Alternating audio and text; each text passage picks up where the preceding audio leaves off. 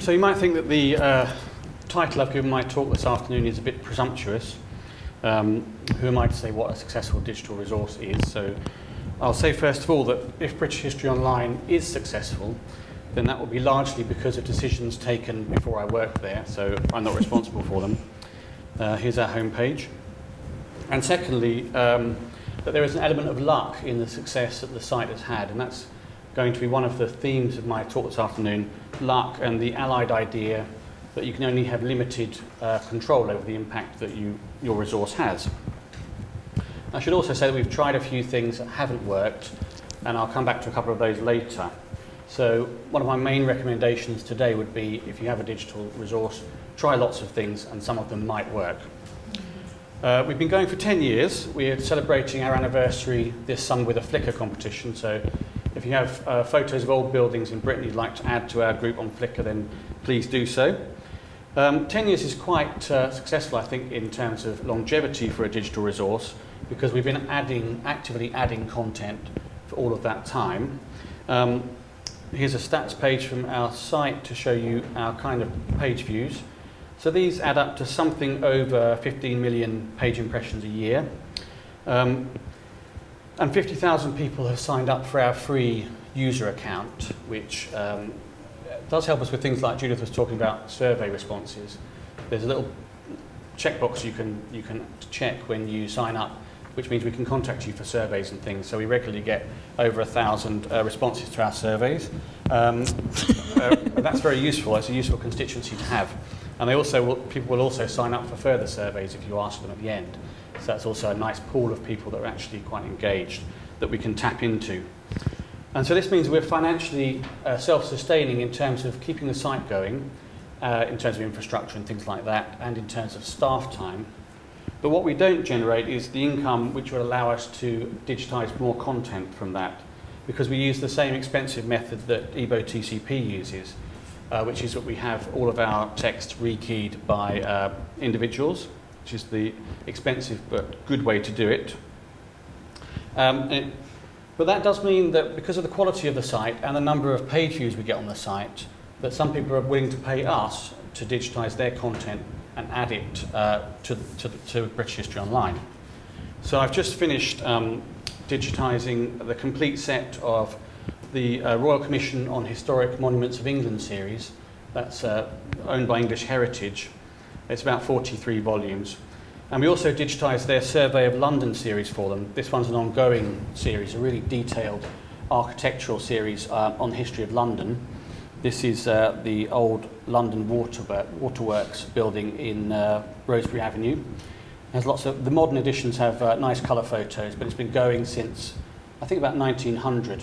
And we have over 70 volumes that they've paid for us to digitize and put on BHO. And they pay for that because they have to show impact and public engagement to their funders, which is the government. So everybody wins out of this situation. We get free content, and they get to show greater public engagement on a very high-profile website. And best of all, it's a genuine public good, because we're making these rather rare and little-known volumes on the architecture of England. Here's a shot from the City of Oxford volume, available for free around the world. This one is, I don't know, does anyone know if Stone's Arm House is still in St Clements? Yeah. So this volume was done in about 1933, I think, so some things have been knocked down since, which is one of the reasons why they started the series, for preservation. And so I'm sure you'll talk lots this week about collaboration, and this is a good example of how it can work really well. We generate money from various streams. We have institutional subscriptions, which is normally university libraries and some museums around the world. Most of the site is completely free, but we do have it's about a quarter of the site, which is the really hardcore historical material. I'm thinking of things like medieval rolls in Latin and things like that, part of our subscription service. And we also sell individual subscriptions, which was something of, it was always planned in the business plan to be a small revenue stream, but actually we get a lot more of those individual subscribers than we expected, so that's actually done very well for us. I was talking to someone at the OED recently, and they said they don't, at that point anyway, they don't sell individual subs. And I was trying to say that's a really short-sighted way of looking at it because you never know what you'll get. You already have a subscription model set up, why not let individuals subscribe? And because of our high number of page impressions, we also generate quite a lot of money through advertisements, which we do through Google AdWords. And the last source of funding, which enabled us to do the TIDSA toolkit, which you've already heard about, is that we apply for funding from the funding councils. Another thing I want to say about measuring the impact of a successful resource, or of an unsuccessful resource, I think, is that you can only have limited knowledge about what that impact is. I'll come back to this briefly, but believing we can only have limited knowledge doesn't mean that you shouldn't try, and the TIDSA toolkit is one way of doing that. We used that toolkit in 2010 and 11, so on a different funding strand from the one that Judith did it on. If anyone's interested in our reports, I can give you the URLs to those to see what we did. But I think in a sense, using the toolkit would be useful even if there were no tools in the toolkit, because it actually makes you stop and think about what you're doing, about your impact. And if you're given money from a funding council as well, as Judith was too, it gives you the time and space just to step back from adding content all the time to thinking about why are you doing this, how are you reaching people, what do they think of it, what works and what doesn't work. And to be honest, we've had a few ideas of what we can do, which we came up with during the process of doing the toolkit, which we haven't actually had time to implement, because when that period was over, we were kind of back to the bad rush of adding more and more content to BHO. Now clearly the million plus page impressions that we get every month that I mentioned are not all professional historians. We actually get about over 250,000 unique visitors a month, and a high percentage of our page views come from search, directly from search, mostly Google but other search providers as well. And this is one of the lucky aspects. I promise I'll talk about luck. This is one of the lucky aspects of British History Online, which is that our subject matter is right in the sweet spot of what people are interested in. So people all around the world are interested in local history, and people all around the world are really interested in family history. So we get lots of people from the UK, also from the US, Australia, lots of other places, who are researching their ancestors and where their ancestors came from. So people in America find out that their great-great-grandfather came from a village in Somerset, and we happen to have the authoritative parish-by-parish history of Somerset online for free. So we have a lot of names in our material, as well as lots of local history. And none of this was planned as link bait, but it just has turned out to generate lots and lots of traffic. And Google's ranking algorithms help us with that. If you search British history on Google, you probably get a very high hit, very high ranking for British History Online. That's for a number of things, but I think one of the key things is that we have an ac.uk domain name, and Google gives very high prominence to that. But if you're relying on Google for your income, which we are, you have to be careful, because last year we had a sudden dip in our referrals to the site, and our income from ads and everything else fell. And that was because Google had slightly tweaked their algorithm about spring last year, and we came about 8th on the Google main page instead of 1st, and that really saw a dip in our income. Of course, we have no control over that, and actually they realised, I don't think, that they had not quite got it right. They tweaked it again, and we came back to the top, and everything was okay. But it does just show that if you're relying on search engine traffic, it's in somebody else's hands.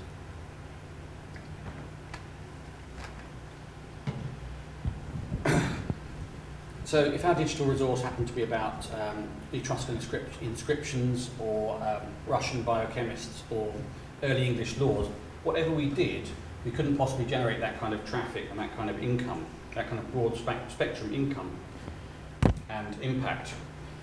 Which doesn't mean, and I'm sure Eric and Catherine said this earlier, that smaller traffic sites can't have important impact in their own field, because they can. And in fact, although we haven't done the Etruscan inscriptions or the organic chemists, the IHR has been involved in a project on early English laws. This is all the laws from up to the Magna Carta. So this is a very nice site. We worked on this with King's College London. So you have the Latin transcription of the law on the left. Here, this on the right is a commentary, and you can toggle both of these. So now I've toggled to having the translation of the Latin on the right-hand side.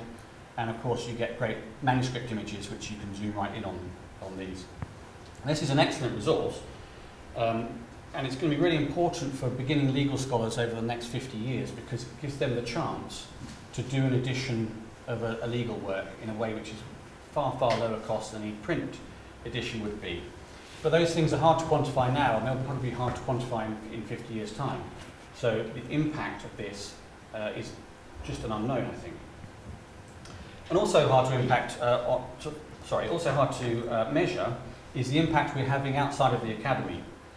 When I first started on BHO, as the new one, I was given the job of replying to the feedback. And we get lots of people using BHO who don't really know much about history. So we get loads and loads of specific historical questions, like how can I find out who lived in this house in 1920 and so on. We get so many of those that we've actually got a button on our feedback interface that sends an automatic email saying, I'm sorry, we can't help with individual research projects. But still we get the emails coming through, and I thought this wasn't a very helpful way to reply to the public. So when I started doing the feedback, I tried to always reply and say, we can't help, but why don't you try here? So I could try your local record office, the V&A Art Museum, Art Gallery and Library, the National Archives, anywhere I could think of that might be relevant, just to give them somewhere else to go. So I must have written about 1,000 of these emails over the last 5 years or so, but I'll never know how many people actually went on from there and made another step in their research they wouldn't have done if I hadn't replied that way. So it's simply an unknown. Now I promised as well to talk about things that didn't work, and that relates to the questions that we get coming in. We get lots of expert users on BHO, but the majority of users are inexpert who come in from search, don't really know even what they're using. So we thought we would try and match the two up. We'd try and have a kind of community where people would ask questions and expert users would answer the questions. And this would be a great example of knowledge exchange if it worked. So here's an example of how it could work. Someone asking about regnal dates, a very common thing that we have in our data, and someone answering in an exemplary way, telling you what it means, but also generally how to find out more information, the conversion table. But unfortunately, we get very few of these. I guess over the last 2 or 3 years of doing these, we've had about 20 that have been exactly what we wanted. Most of the things that come in are things like, how do I subscribe? When we've already said on our form, please don't ask about subscription questions here.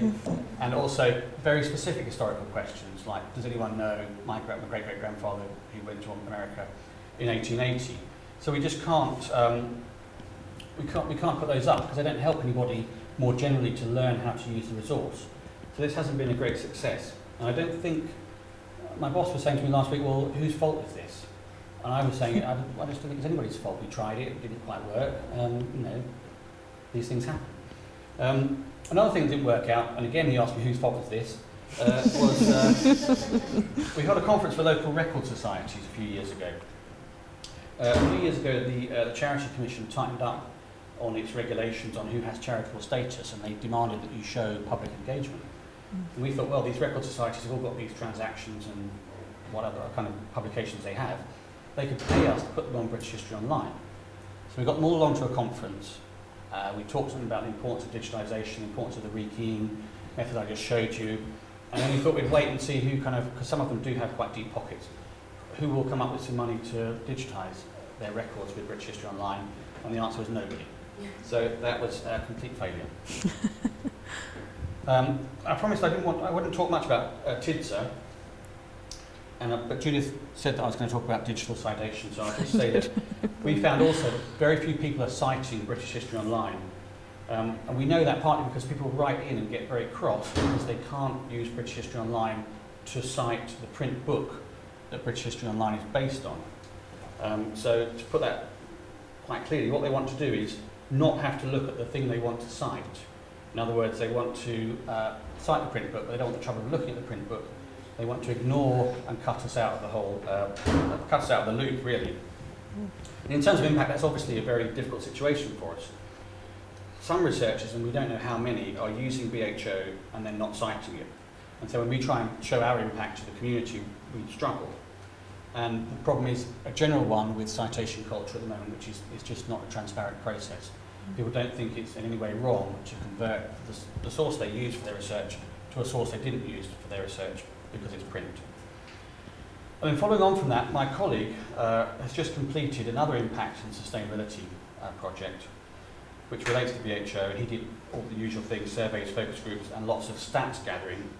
And one thing he asked about was what journeys using British History Online had saved people where they would have gone to a library. And he found that an average of 3.5 hours travel time per user per year was saved by using BHO. And because he asked how people travelled to the library, he was then able to calculate a saving of 1.9 kilograms of carbon dioxide and £13.76 in fares and fuel. Now, because we have such a large user group, that scales up. So taking only UK users, who are educated to HE level, Bruce calculates savings of direct costs of £366,000 a year, 92,000 hours of travel, and 29 tonnes of carbon dioxide. And I should emphasise he's been really conservative in the way that he calculated these statistics. And these are things that are not usually directly associated with impact, but they do have an important impact on society. Now, that report, which Bruce just finished last week, is not yet on our institutional repository, but if anybody's interested, when it's up in a few weeks, I'm happy to send you a URL, so just drop me a line and I'll send you a copy of that. Am I okay for time, Pip? Thanks. This is another project I've been involved with and which British History Online is part of, Connected Histories. This brings together multiple historical sources for the UK, and at the last count I believe it had over 10 billion words in it, which is, I was quite surprised when I read that. It's a great resource, but it has the opposite effect of British History Online in terms of search engine and link traffic. Because what we have here is just a front end. This sits in our offices in London, and if you enter a query to any of these 25 odd resources, then the query is sent to Sheffield, where it's looked up in the indexes, and the reply query is sent back. So all this is a front end, so there's nothing there for you to find via Google apart from the words connected in histories. That's really it. So we're having trouble because it's a great resource, but there's just a technical barrier to people finding it or even knowing it exists. JISC paid for us to do all this work, connecting up these things. So in May, the press officer asked the IHR to come up with a load of stories about royal births in Connected Histories for the expected royal birth in July. And my boss very gleefully gave me this job to do to find Connected, because he knew there were two things I least like, babies and royal families. But it was instructive using Connected Histories again, just how much and how rich and varied the resources are. I was very glad I could find this image of a queen and a balding baby from the British Museum's online database, for example. And this has gone into the press release, along with lots of other things which really show the range. But I can see already we're competing with other people with all their slideshows about royal births. There's one on the BBC at the moment, for example, so who knows whether this will make it through. And the great thing about this is it really does deepen people's knowledge of what's available, because they can search on something and then find there are lots of other related databases that they never knew even existed, like the Clergy of the Church of England database or the convict transportation databases and so on. This could have a great impact on the public at large, but at present, I'm afraid it's just not being found by the public at large. I don't know how many people here are old enough to remember this book, which came out in 1987. And just going back to my theme of luck, it came out in 1987, and it became a big hit 2 years later when, of course, one of the two great powers at the time, what Paul Kennedy calls the bipolar world, completely collapsed very suddenly. And you used to see people everywhere reading the Rise and Fall of the Great Powers and stroking their chins and thinking about the deep tectonic plates of history. So its impact, its kind of bestseller quality was actually more related to the timing of the book, again the issue of luck, than it was to the inherent scholarship of the book. And Kennedy's a military historian at Yale, and this year he's just come out with another book, this one a slightly narrower focus about the Second World War. And what's interesting from our point of view is that he cites Wikipedia in this book. I counted in the back, he's listed 11 separate Wikipedia pages in his bibliography. And he describes things as being, there's one page he describes having the best footnotes and further reading on anything on that topic he's seen. He describes other pages as very thorough, other pages as excellent. And in an interview he said that some of these Wikipedia pages were simply the best material he could find on the topic. So maybe we're seeing a turning point in the citation of digital resources. But we have to admit, if you're a famous best-selling historian from Yale, it's a lot easier to cite Wikipedia in your book than if you're a starting researcher trying to make your way as a serious academic. But I think it's significant this is happening now. And Wikipedia has had enormous social and cultural impact. But again, we would not see that if we did citation analysis. We just wouldn't see it. I think one of the great things about Wikipedia is that it makes transparent the pitfalls of reference publishing, because people don't quite trust Wikipedia, and that's an excellent thing. And if they move on to not quite trusting the OED or the Encyclopaedia Britannica, then that would be a real social impact that Wikipedia would have had, which I think would be absolutely fantastic. But if you look for academic citations, of course, apart from a few areas like cultural studies, TV and things like that, where you sometimes see YouTube and Wikipedia quoted, you just won't find citations to these. And at the IHR, we've been carrying out benchmarking studies for the last 10 years, iteratively, of historians and their attitudes to digital resources. In the last round, I interviewed a medieval historian, and he said to me, of course, everyone looks at Wikipedia. And this is a professor of medieval history, I should say. They just wouldn't mention it to anybody else. And that makes it very hard for Wikipedia to measure its own impact. And I hope that with principled historians like Paul Kennedy leading the way, we may be about to see a change in attitudes to digital resources, and that in itself should lead to a greater appreciation of impact. So here are my contact details. If you want any of the, that's my Wikipedia page if you want to. Anything that I've mentioned that you want links to, then please do let me know. Thanks.